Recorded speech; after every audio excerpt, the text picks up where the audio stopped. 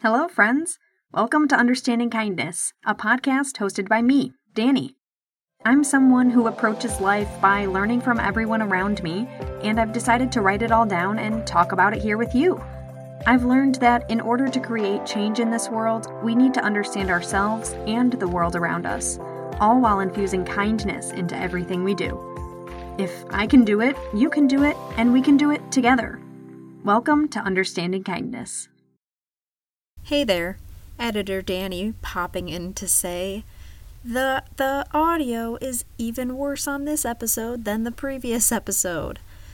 I'm sorry about that. There's, some moving going on. The recording situation isn't the best. I apologize. I hope that the content makes it worth it. Thank you for bearing with me. Enjoy the episode. Hi, it's me, Danny. Nice to be talking with you again. I'd like to do some self-reflection today and talk about what's been going on in my life lately. I'm wondering if this will come across like a journal entry. That'll be interesting to see. I'm completely taking a detour from my plan from the previous episode. Perhaps I will continue it one day, perhaps not. That's what you get with this show. Mostly consistent and sometimes chaotic. There's really not much else to say about it. Let's just get into the episode. Alrighty, we're into our native segment for today, and I'll be talking about another episode of the It's Going Down podcast titled Cuban Anarchists on Context and Importance of the Recent Wave of Protests. In the episode, the host interviews two Cuban anarchists about the spontaneous protests that occurred on the island this past summer. They discuss the makeup and origins of the demonstrations, highlighting the working class and citing poor government response to the COVID-19 pandemic. The majority of the protests were carried out by the poorest classes in Cuba and ultimately born out of a classist system of oppression. These uprisings are historic for Cubans, as protests like these have not occurred on the island for decades. The government has repressed voices and spread disinformation to ensure that demonstrations like these do not take place. However, with these spontaneous marches, the internet took interest and demonstrations spread throughout the nation. The Cuban government is skilled in their oppressive tactics, though, and ended up shutting down the internet to reduce the visibility and impact of the marches. This quickly dispersed action around the demonstrations and allowed the government to take back control in these spaces. The spreading of disinformation about the protests also added a confusion element and furthered the dispersal of the protests. I'd like for us to take a look at these uprisings and learn from them. When I heard about them and the tactics that the Cuban government used to suppress them, I couldn't help but think that these are the same ways the U.S. is silencing marginalized voices, and that the U.S. could very well learn more tactics from the Cuban government and their effectiveness. We need to see that imperialist governments will use whatever tactics they have at their disposal to shut down revolutions. Because of course they will. And we need to learn from the movements before us to overcome them. We need to support those on the ground of other revolutions to show solidarity and share information. IGD gives resources to help support mutual aid programs and the Cuban anarchists on the front lines, which I'll link in the episode notes. Take a listen to the episode yourself to hear how these revolutionaries are fighting the imperialist Cuban government at every turn. The episode will be linked in the show notes. Yo, it's patron time! Thank you kindly, my lovely patrons. Please enjoy the episode. If you'd like to support the show, visit Patreon for monthly donations or PayPal for one-time and recurring donations. There'll be links for both in the episode notes. So I've done some reflecting lately and want to talk about it here on the podcast because it has a lot to do with the podcast. I think I've got to start with what's been going on in my life first, though. I'm really excited for this episode now because it does already kind of feel like a journal entry. Anyway, let's go back to the end of this past Gregorian year, 2021. In mid-November, I started a new job at a restaurant. I'd been working there for about a month when I started training someone new named Mazel.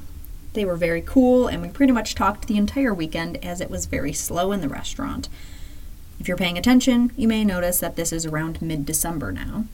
I was planning on staying with my family for the holidays the following week.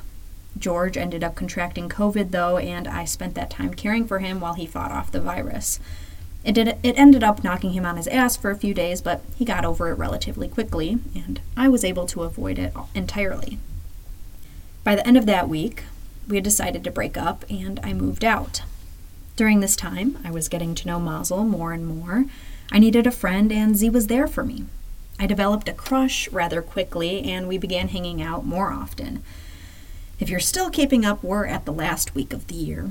Mazel and I decided to spend New Year's Eve together at their apartment and essentially have been together since. We were both very into each other and just went with our hearts and decided to start a romantic relationship.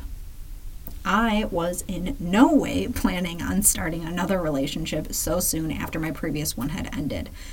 My plan was to move back in with my mom and not really think about relationships until I needed to. There were a couple of things that I did know I wanted in whatever relationship I ended up in next. It would definitely need to be a queer relationship, and they'd have to have similar politics to mine. I have done a lot of learning and growing over the past 3 years, and I needed a partner who would do the same with me. Enter Mazel. It still seems serendipitous. I've never experienced many of these feelings before, and I am incredibly grateful that I was able to follow my heart and not be in my head so much. I wouldn't say I was unlike myself in any way. I was actually very much myself, more myself than I'd been in over a decade.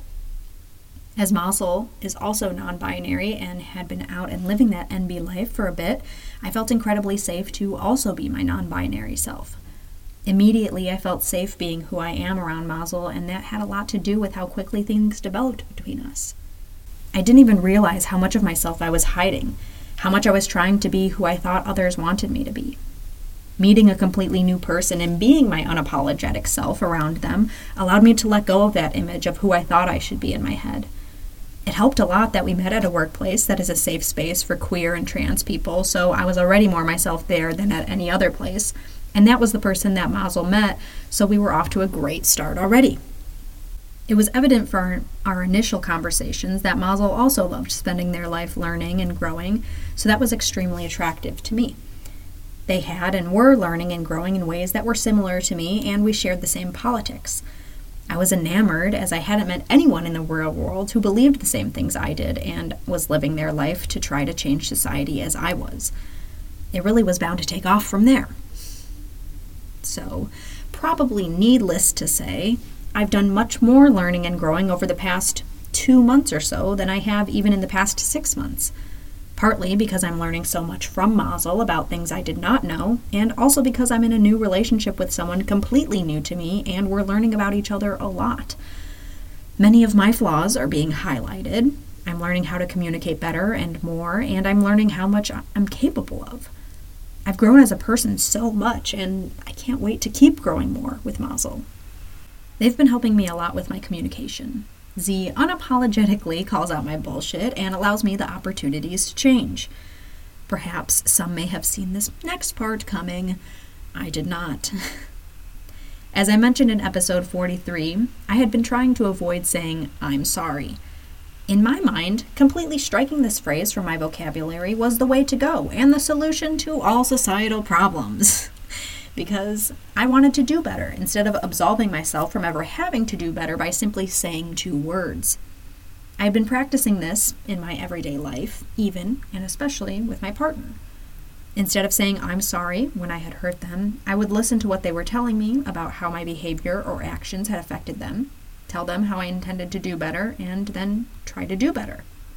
Mazel kindly pointed out after a few instances of me not actually apologizing for what I'd done that this felt very invalidating.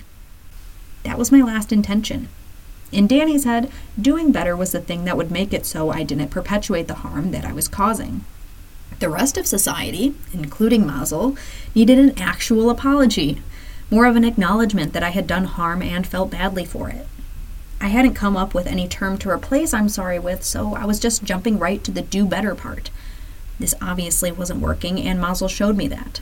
And it was as I was writing the last episode that I realized what I had been doing. In the last episode, I talked about binary thinking and how it blinds us from the reality that everything is nuanced and deserves thoughtful consideration. We don't want to just jump to a conclusion based on either this or that.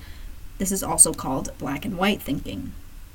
Can you see how I employed this type of thinking in this example of saying I'm sorry? I convinced myself that saying sorry had no business anywhere in my conversations because I could just do better, instead of absolving myself from any responsibility to do better by simply apologizing. I had decided that saying sorry was never okay, and I would completely strike it from my vocabulary. This does not have to be the case. People need apologies. We need each other to acknowledge the harm we've caused to one another. Saying you're sorry does not mean that you will not pursue action to do better in the future.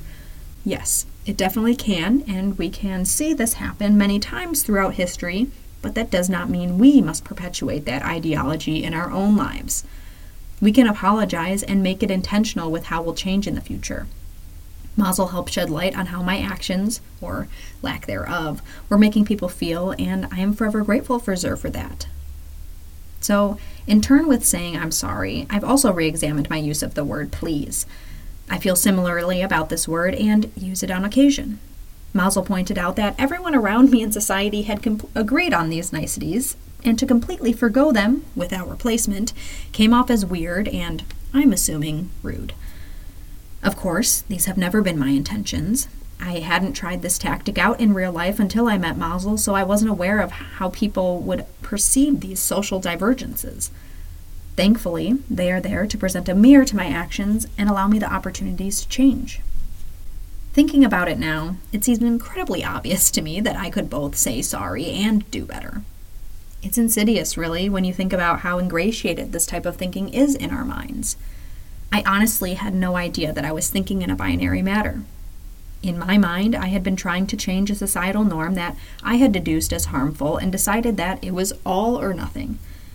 There is so much nuance in apologies. I had forgotten that there is nuance in everything.